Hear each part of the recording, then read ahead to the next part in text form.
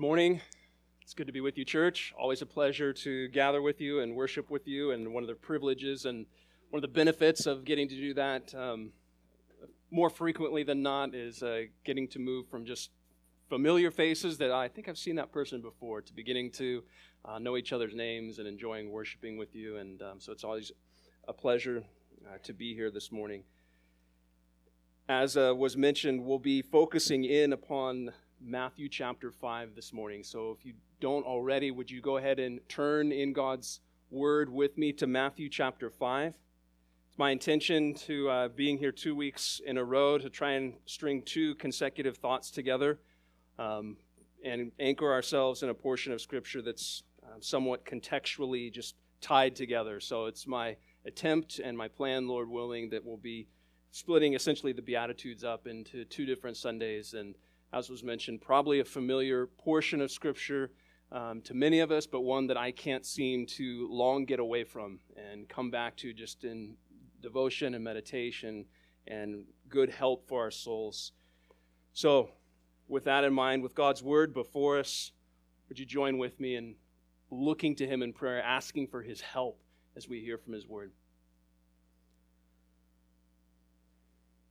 Our Heavenly Father, we're mindful this morning of your grace and your kindness to us in Christ, that we come to you this morning as beggars, as we come as those not deserving to be fed or to be nourished, to receive mercy or forgiveness, but we come in great boldness and faith only because you've revealed yourself to be a God who is gracious, a God who is merciful, that you've revealed yourself to us in Christ as our Heavenly Father, and a Father who delights to bless His children, sustain them, and provide for them.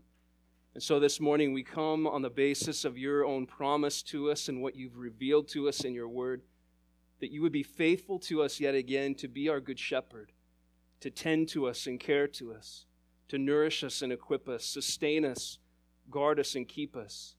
That, Father, where we need to be rebuked and reminded and corrected, where we need to be encouraged and healed and assured, and Father, where we need to have the eyes of our faith strengthened and clarified, Lord, you know. And so would you be faithful this morning by the ministry of your own Spirit to reveal your heart towards us, to reveal Christ to us, to reveal more of what it means to be a Christian and the joy that is found in being welcomed into your kingdom. We pray that you would do this, that you might bring lasting fruit to our lives, that you might continue to conform us to the image of your Son, that He might receive all of the glory, all of the praise, honor, and adoration. For it's in His name that we pray. Amen. Well, here in Matthew chapter 5, if you're familiar with the Beatitudes, the Sermon on the Mount, I would remind you of the context that precedes it. At this point in Matthew's account, Jesus, we're told, has been preaching the gospel of the kingdom. And people are beginning to notice. So much so that it says in verse 24 of the previous chapter that His fame is spreading. And great crowds are beginning to follow Him from Galilee to Jerusalem, essentially north and south of Israel. Great crowds are now beginning to amass Jesus, following Him wherever He might be, and having with Him this multitude of people as He moves throughout Israel in His ministry. Now, if you step back and think about it, this is a very precarious moment in time for any movement. Swelling momentum, seen with these mass followers, but not necessarily clear on the exact mission. It's easy to gather a crowd, isn't it? It's easy to get a bunch of people in one place. It's easy to get followers for no apparent reason. But does that mass of people, does that group of people actually understand what is happening and what this teacher is teaching? More specifically, do the disciples here that we're told of, do they actually know what it is they're a part of? Do they know what it means to be a follower of Jesus, specifically? Do they know what it means to be a part of this kingdom of God that Jesus is preaching about? No, of course not. Not to the full extent of what Christ intends. And so this is why Jesus, in essence, He calls a timeout. And as these crowds are gathering, he calls his disciples to himself and he begins to teach them. This is what any good leader does. This is what any good teacher does. Let's make sure we're clear about what I'm talking about. Let's be sure that we are on the same page when we're talking about the kingdom and the gospel of the kingdom. And so what follows over the next 3 chapters is what is known as the Sermon on the Mount, as Jesus is there in this hill there in northern Galilee. And it has been rightly described essentially as the manifesto of the kingdom of God. It is, in essence, the description of what it means to belong to God's kingdom. It is, in essence, the definition of the people of God, those who are members of the new covenant that belong to Him. And so Jesus here, He patiently lays out what you could say is the definition of a Christian. If you were to come away from Matthew 5 through 7, you would have a clear understanding of what it means to be a follower of Christ, what it means to be a member of this kingdom. And as Jesus does that, as you move through the sermon, you see that He strikes down these various religious assumptions of what true righteousness is.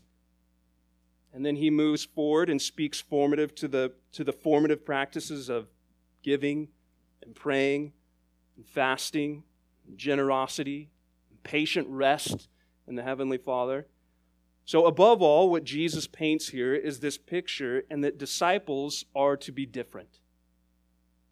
Disciples are to be different than the nominally religious and the secular. Disciples of Christ stand as distinct. And above all, the picture that Christ paints is that it's one of impossibility. If you approach the Sermon on the Mount, if you approach the Beatitudes as stepping stones to become a Christian, you will feel overwhelmingly burdened, because that is Jesus' point. What He lays out in this sermon is the picture of impossibility, human impossibility. The righteous attainment that God demands is perfection. Now, how you would attempt to achieve perfection in a fallen state is beyond me. And that is exactly Jesus' point, aiming at the conclusion in which He gets to. Those that belong to the kingdom of God do so because of the work of God, not of man. And that's why Luther was very clear in his writings here in the Sermon on the Mount. Christ is saying nothing in the sermon about how we become Christians, but only about the work and the fruit that no one can do unless he already is a Christian in the state of grace. So keep that in mind as we work through these Beatitudes, that this is more or less a picture of what it means to be a Christian.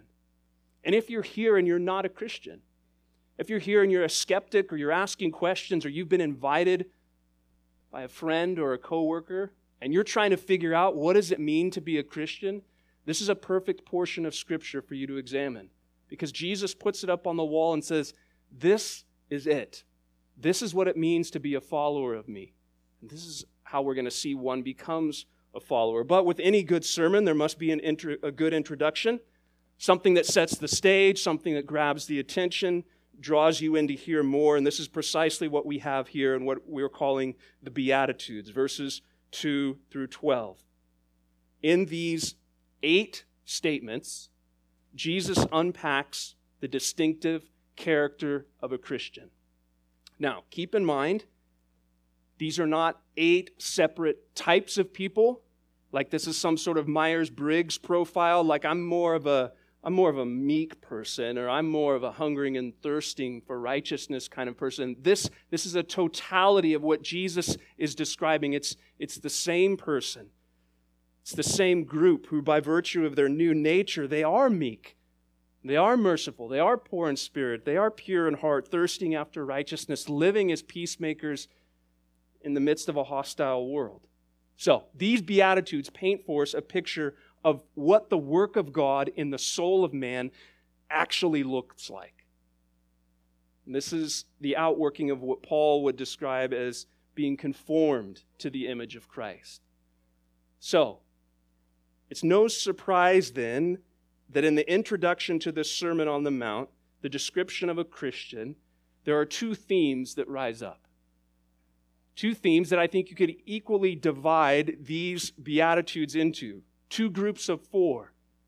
these themes of humility and holiness. And there's many ways that you could divide these two, these 8 Beatitudes up, but I want to look at them from this idea of humility first, which leads to a practical holiness. And if that's what it means to be a disciple and how we come to know Christ and the fruit of the work, what God does in somebody, I would say humility and holiness are 2 pretty dominant themes in the life of the Christian and in the work of God. Thomas Brooks says, the most holy men are always the most humble men. Souls that are the most highly esteemed and valued by God do set the least and lowest esteem upon themselves. The most holy are always the most humble. So keeping all of that in mind, let's give attention and give thought to these first couple of Beatitudes, beginning there in verse 3, where Jesus speaks of those that are poor in spirit. Blessed are the poor in spirit, for theirs is the kingdom of heaven. As we read through the Beatitudes, it will be helpful to keep a certain amount of Old Testament illumination upon what Jesus is saying here, upon the text to provide the background that we would need to help us interpret kind of the thrust or the goal of what Jesus is getting at here. And so within our Old Testament, when we read of the poor, we read of somebody who is certainly in literal material need. There's no surprise there. But woven together with that in the Psalms and in other places, poverty is not just material poverty. When the psalmist speaks of himself being a poor man, he's not just looking at his wallet. There's something holistic about my need. This is what the psalmist says in Psalm 34. This poor man cried, and the Lord heard him and saved him and delivered him from all of his troubles. When you hear poverty, don't just think dollar signs, think dependence. I don't have what I need. I am dependent upon someone outside of myself to find what I do need. Think of it more in that terms of weakness and dependence. This is most certainly what Jesus is getting at here, because the poor man in the Old Testament is the one who's both afflicted and unable to help himself, and he's looking to God for that help. Therefore, to be poor in spirit, as Jesus mentions here, is to acknowledge our overall need, and more specifically, our spiritual need. I think it's been rightly said that you could classify this as just spiritual bankruptcy. I'm not just a little bit short this week. I am in over my head. I have nothing. There's no way that I can dig out. There is such great debt attributed to my person that I am impoverished. Jesus says, blessed are you. Blessed are you if you are in such a state that you recognize the overwhelming need and dependent condition that you are in. Is this not what the Scriptures teach? We are sinners. We're rebels. We're traitors. We've turned our backs on God, and therefore we're under this righteous wrath of God. We deserve nothing but God's own judgment, but by God's grace, we come to see we have nothing to offer. We have absolutely nothing to bargain with, thinking like, okay, God, if I just do this, then maybe you could help me out here. When we truly understand our condition, we know we have no chips to bargain with. We have no lever to somehow help us. We are absolutely impoverished, poor in spirit. And so Jesus says it's that kind of person right there. It's that person who knows that that is true of themselves, that they actually are the one to whom the kingdom of heaven belongs. That's who's in my kingdom. Spiritual paupers. Absolute beggars, impoverished, debtors. The Christian is one who recognizes that they do not belong anywhere except right next to the tax collector in Jesus' parable, who bowed his head, beat his chest, and cried out, God, be merciful to me, a sinner. The Christian places himself right there and says, that's me. That's what Jesus is getting at. And what Jesus is saying here is that to these and to these alone belong the kingdom of heaven. So right here at the introduction of this sermon, Jesus completely blasts all idea of human reasoning and any sort of nationalistic expectations of the kingdom of God. If you think my kingdom is going to elevate you or be for those who want to elevate themselves or move this country forward in the direction that you think it should be moving forward, let me just tell you right now, the only people who belong in my kingdom are the spiritually beggars, the poor in spirit. And we find this to be true as we move through the Gospels, don't we? Who is it that is shown to enter the kingdom of heaven? Not the Pharisees who thought that they were rich towards God, needing nothing. Not the zealots who thought that they could bring about the kingdom of God by their own bloody and violent actions. The kingdom of heaven is given to tax collectors, to prostitutes, to the castaways of human society, and those who know that they're so impoverished that they could offer Jesus nothing, that they could obtain nothing by their own standing, and all they could do was cry out for mercy. And Jesus says, I hear, I listen. So this pattern of Scripture remains true for us today. A Christian is someone who feels and knows their spiritual impoverishment. It is normative for you, if you are a follower of Christ, to feel this great sense of debt, to feel I am insufficient, to be aware of your weakness, to be aware of your great need. Again, I like how Thomas Brooks, the Puritan, puts it as he talks about coming to God on the credit of Christ. Listen to how he frames this. The humble soul in all religious duties and services trades with God upon the credit of Christ. Lord, says the humble soul, I need power against such and such sins. Give it to me in the credit of Christ's blood. I need strength to such and such services. Give it to me on the credit of Christ's word. I need such and such mercies for the cheering, refreshing, quickening, and strengthening of me. Give them into my bosom upon the credit of Christ's intercession.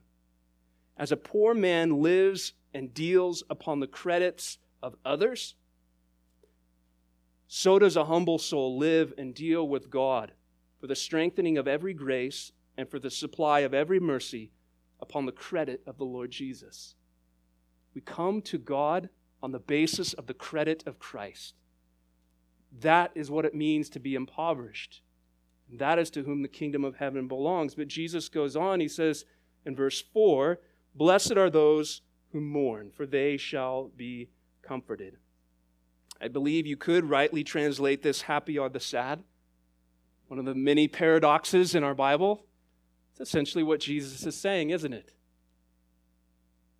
If this is true, what kind of sorrow could it possibly be that actually brings joy?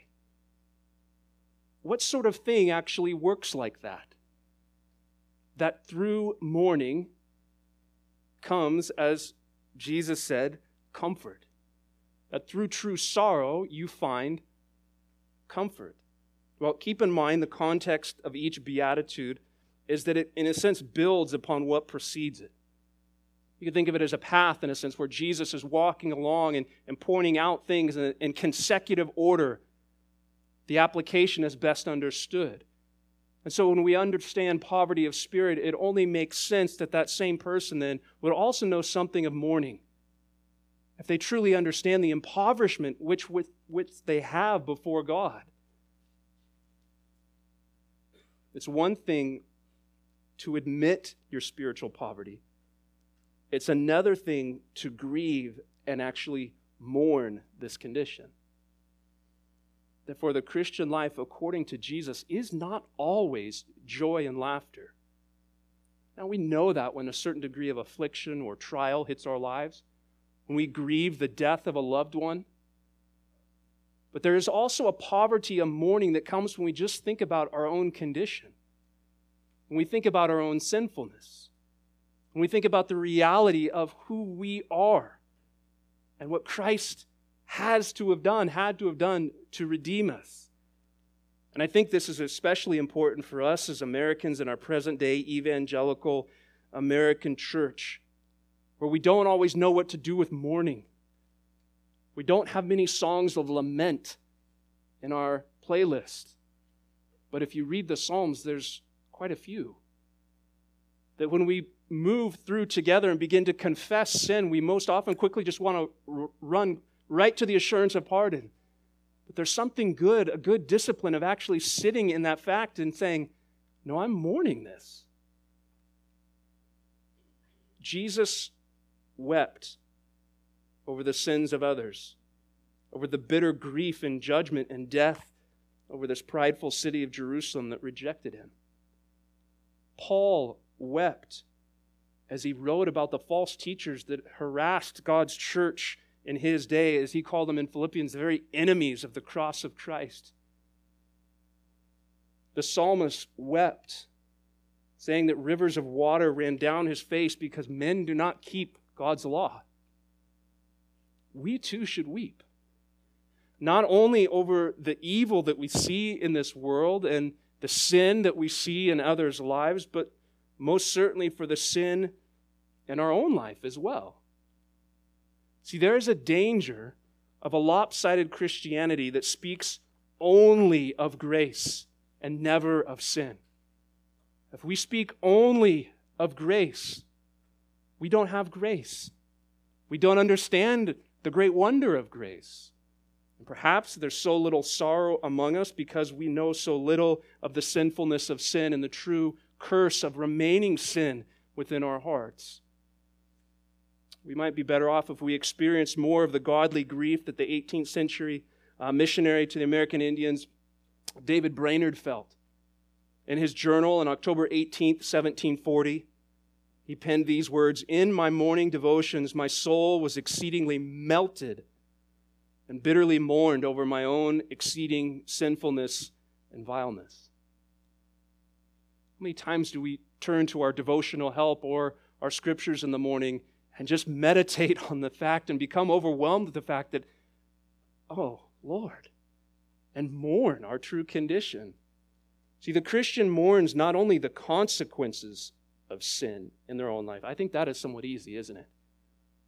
When you hit your thumb with the hammer, it's very easy to cry out because of the consequence of this. This is painful.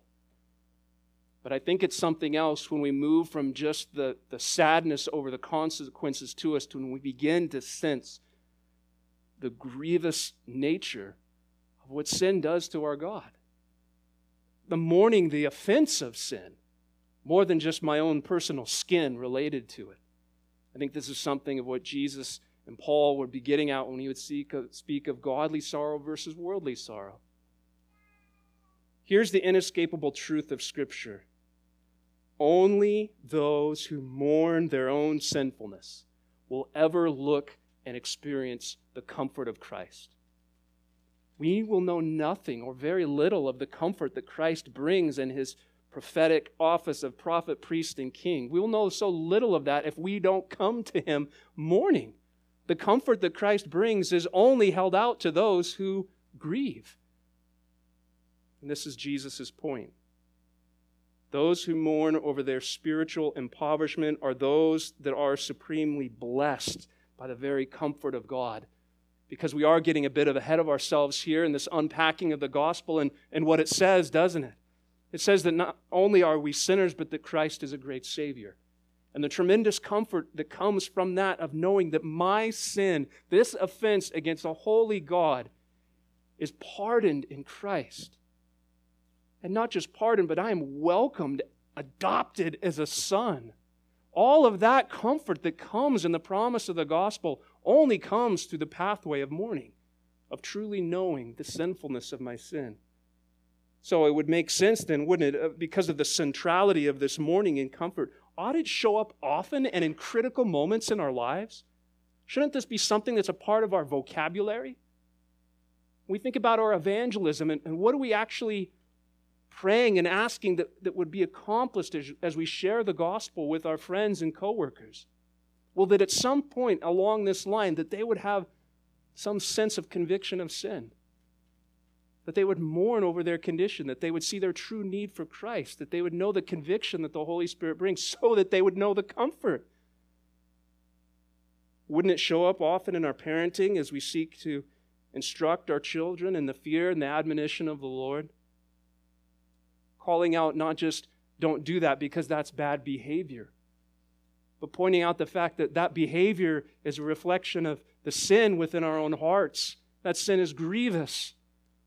Wouldn't it show up in the care for our own souls and our prayers for others as we're desirous for this mourning over sin that would produce this fleeing towards Christ and His comfort?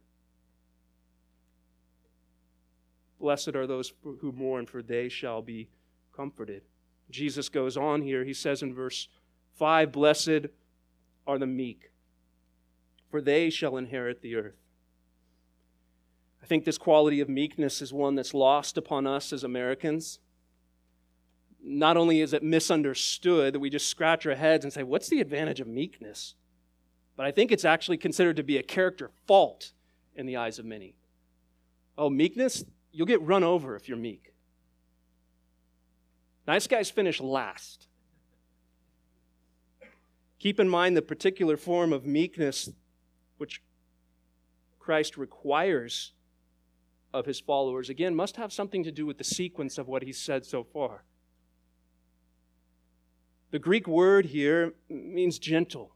It means humble. It means considerate or courteous. I think Martin Lloyd-Jones is particularly helpful in this point as he emphasizes that this meekness or gentle spirit is brought about when we have a true estimate of ourselves, when we see ourselves as we really are. Some of the most awkward moments in life are when you think you are something that you are not, isn't it? Whether it's on the athletic field, or whether it's your entrance exam, or whether it's the way you're just going to crush it this week, and then you come to find out you are pathetically not even close to what you thought. Your estimate of yourself was here. Meekness is having a true estimate of yourself. It's seeing yourself as you really are. And when you see yourself as you really are, how can you be anything but meek? When we see our impoverished condition, when we mourn over our sin, that sort of person has a true estimation of who they really are. Lloyd-Jones points out that it's relatively easy to be honest with ourselves before God. It's pretty easy to say, Father, I'm a sinner, and I've sinned in this way. But we bristle a little bit when others come to us and say, hey, that's a sin.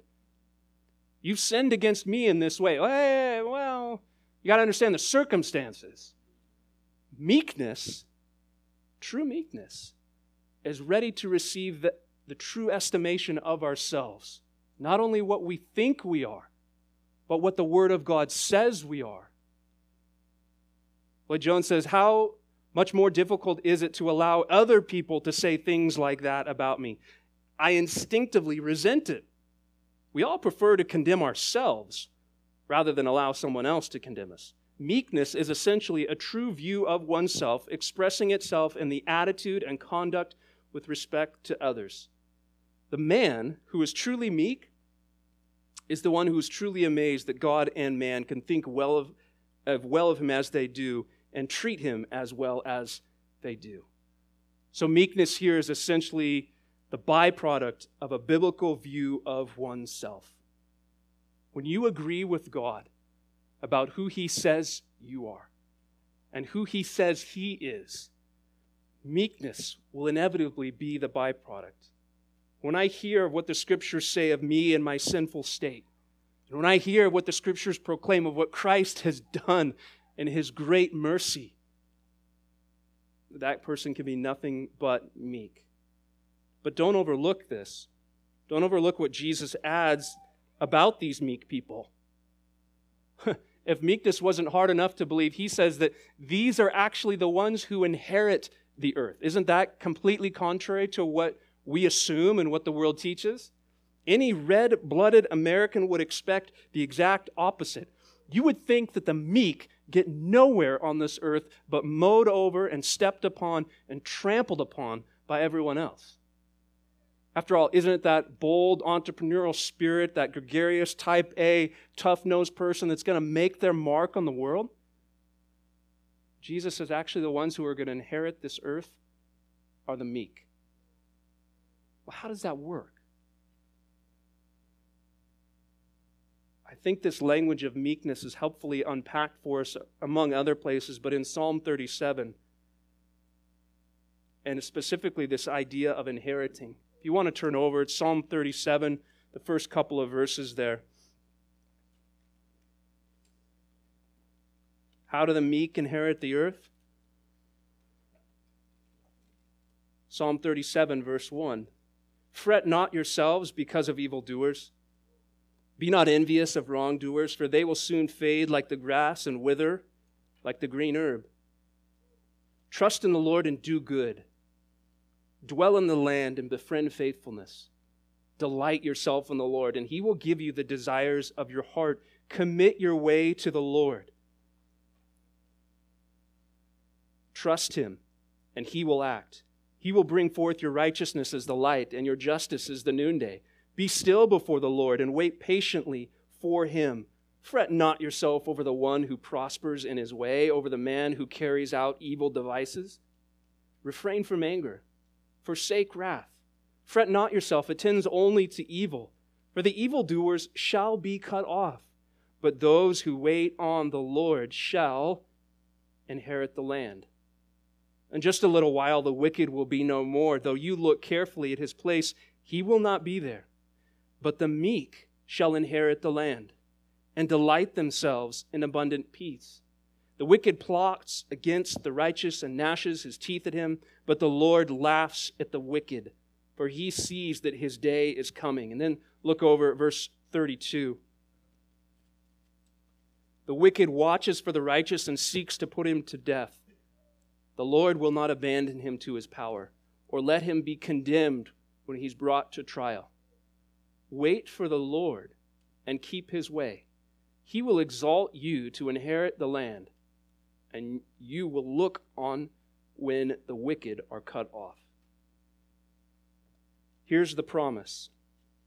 In the end, Jesus is the one who will right every wrong, who will expose every lie, and He will judge every person with perfect righteousness. And the only ones who escape unscathed are the ones who've actually seen themselves of deserving of this very judgment and have fled to Christ as a place of refuge. You see, the meek belong to Jesus. And in the end, the meek win out because Jesus wins. The meek inherit the earth because Jesus is coming to establish His kingdom on the earth. So Christ says, blessed are these people. Blessed are the meek, for they shall inherit. And then verse 6, we'll end with this for this morning. Blessed are those who hunger and thirst for righteousness, for they shall be satisfied. I wonder in your reading of God's Word if you've ever noticed how often sensory language is used within Scripture to help communicate spiritual principles. Do you know what I mean by that? Hear, taste and see, look. All of the sensory language that presses upon us to communicate some truth about God or His purposes. Hunger and thirst are certainly desires that we're all familiar with, and the closer we get to 12 o'clock, the more familiar we will get to them. Hunger and thirst dictate so much of our schedule, doesn't it? How do you organize your day? Around what you're going to eat and drink, mostly, or what you're going to feed to somebody else. Hunger and thirst dictate so much of our budget. What are we going to spend? Where are we going to spend it at? It's so much of our earthly concern. And so too the Christian is one who's dictated by a hunger and a thirst. And this hunger and this thirst is an all-consuming ache for righteousness. In the Bible, righteousness has at least two aspects. I think you could classify them as legal righteousness and moral righteousness. Legal righteousness you could classify as justification. In that sense, the legal declaration or the pronouncement of innocence, to be free from all guilt, to be completely 100% innocent, declared righteous. And we love this doctrine. Those of us who have trusted in Christ and who know something of the gospel, that we love this sort of righteousness because we know it doesn't come through my own efforts, but it's imputed to me. It's the righteousness of Christ that we receive by faith that God grants to all those who would repent of their sin and turn to Him. God declares that person justified. There is a legal righteousness that is pronounced upon that person as an heir of God. There is most certainly that sense of righteousness in the Bible. But there's another angle or another kind of, if you're looking at the prism, how righteousness is refracted and we understand the outworking of true righteousness, moral righteousness. Moral righteousness is the righteousness of character and daily conduct that reflects this God. God is righteous. He imputes Christ righteous to us, giving us a new standing, giving us a new nature, and the outworking of that new nature produces the fruits of righteousness. So there is, in that sense, a moral righteousness that belongs to the children of God. Not perfect this side of glory, but as we are being conformed to the image of His Son, becoming more and more evident. So, the nature that we are given produces this increasingly righteous living. And so the righteousness that we think of in the Bible should be thought of as a holistic righteousness. It flows from God as it has its source in Him. It's imputed to us by faith, transforming us, and then it overflows into our daily living. That we would expect, and we long for righteousness in our speech and our responses to one another as we work in our spheres of vocation, as we're students, that this righteousness flows out into the streets, as it were, as we are the people of God. So this means then that the Christian is not just myopically fixated upon their own personal righteousness. They love justification by faith and then say, neighbor, forget about you. There's an imbalance there. At the same time, equally true, a Christian is not one who is so zealously fixated upon campaigning for justice out there or having complete indifference to the righteousness that God imputes to us in Christ. That's what I mean by this holistic sense. It's an all-consuming desire that touches every fabric of the life for the Christian. This means that the Christian is someone who aches. They have hunger pains. They are parched with thirst for the righteousness that Christ Himself brings. I think it's been rightly said, it's not enough to mourn over past sin. We must hunger for future righteousness. I don't just want to be told that I'm forgiven. I want to be changed. And lo and behold, that's what the gospel proclaims. This means that a Christian then, if we boil all this down, what we're essentially saying, a Christian is marked out by a holy discontentment. There is a sense in which I am satisfied, but there is a sense in which I still hunger. I still thirst. There is this paradigm, this tension of the already not yet that runs throughout the Scripture, doesn't it? Christ has proclaimed that you are justified, but you're not yet glorified. My kingdom is here, but yet evil and injustice still seems to be present. There is this already not yet tension, and the Christian lives in that dynamic of saying, I've mourned over my sin. I've understood the comfort that comes in Christ's mercy. I'm hungering and thirsting. I know something of satisfaction, but I don't know it fully yet. The Christian is somebody who quietly rests in the promise of the gospel, which declares that for our sake He made Him to be sin who knew no sin, that we might become the righteousness of God. And they rest in that. They put their head down on their pillow and say, I can go to sleep to that. I can put the cares of today to bed and trust in the righteousness of Christ that is mine. And yet, at the same time, they long to experience more of this transformative effect. They long for more of this righteousness that would transform their own desires, their own habits, their own passions, that would transform their own family. They say, yes, and Lord. The Christian reads of the kingdom of God wherein righteousness dwells and expectantly hopes for the day when all that is true and good and beautiful will be the only thing that remains. And yet they listen to the complaints of their friends. They watch the suffering of their own children. They read of refugees and shootings and slavery and all manner of evil. And they prayerfully wait and work for true righteousness to take place. See, in our lives, spiritual hunger will never fully be satisfied, nor our thirst completely quenched this side of glory. Yet we taste a portion of this coming satisfaction, but it's temporary and it's partial. That's why Jesus would go on to pray. When you pray, pray in this manner, and he would say, your kingdom come, your will be done, on earth as it is in heaven. That's an expression and outworking of this hungering and thirsting for righteousness. We want that here. Lord, bring it. Lord, do that. So like all qualities that are included in these Beatitudes, hungering and thirsting, they are these perpetual characteristics of disciples of Jesus, just as poverty of spirit, mourning, meekness. You never really get away from them, do you, as a child of God? So too, hungering and thirsting. We are citizens of the kingdom of God. But right now, this morning, this Lord's Day, we are presently aliens. We're foreigners. We are living in a land that does not honor God or know God. The presence and power of sin, it remains.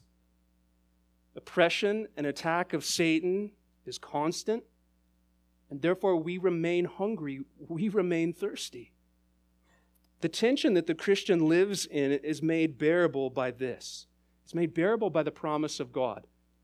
Not only his promise to keep us and to sustain us throughout this life, but his promise that he's one day going to return. That is our hope, and that's our expectation. God has promised a day of judgment, a day in which goodness and righteousness will triumph and wickedness and evil will be overthrown. And in this new heaven and in this new earth, the kingdom of God will be a kingdom of righteousness without end. We have never known that. But that is what awaits us as God's people. And is this not the very crux of the gospel? To whom does this kingdom belong? Not to the spiritually rich. This is Jesus' point.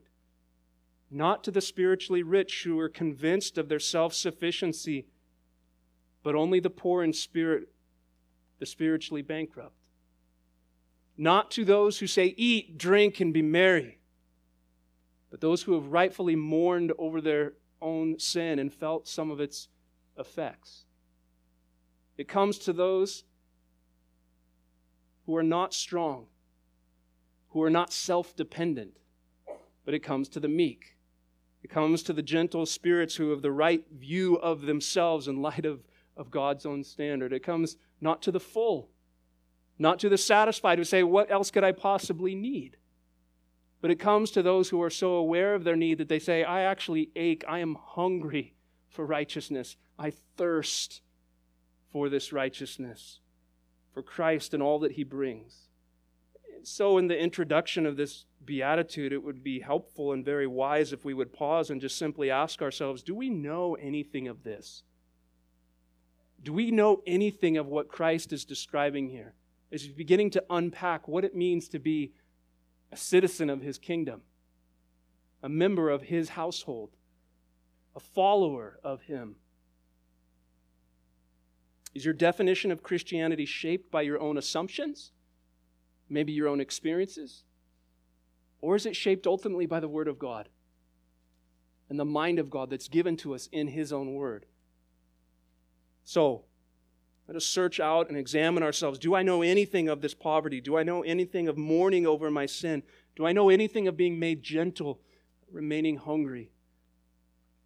If we would be holy, we must be humble. And there is nowhere that is more explicit than when we look to the cross.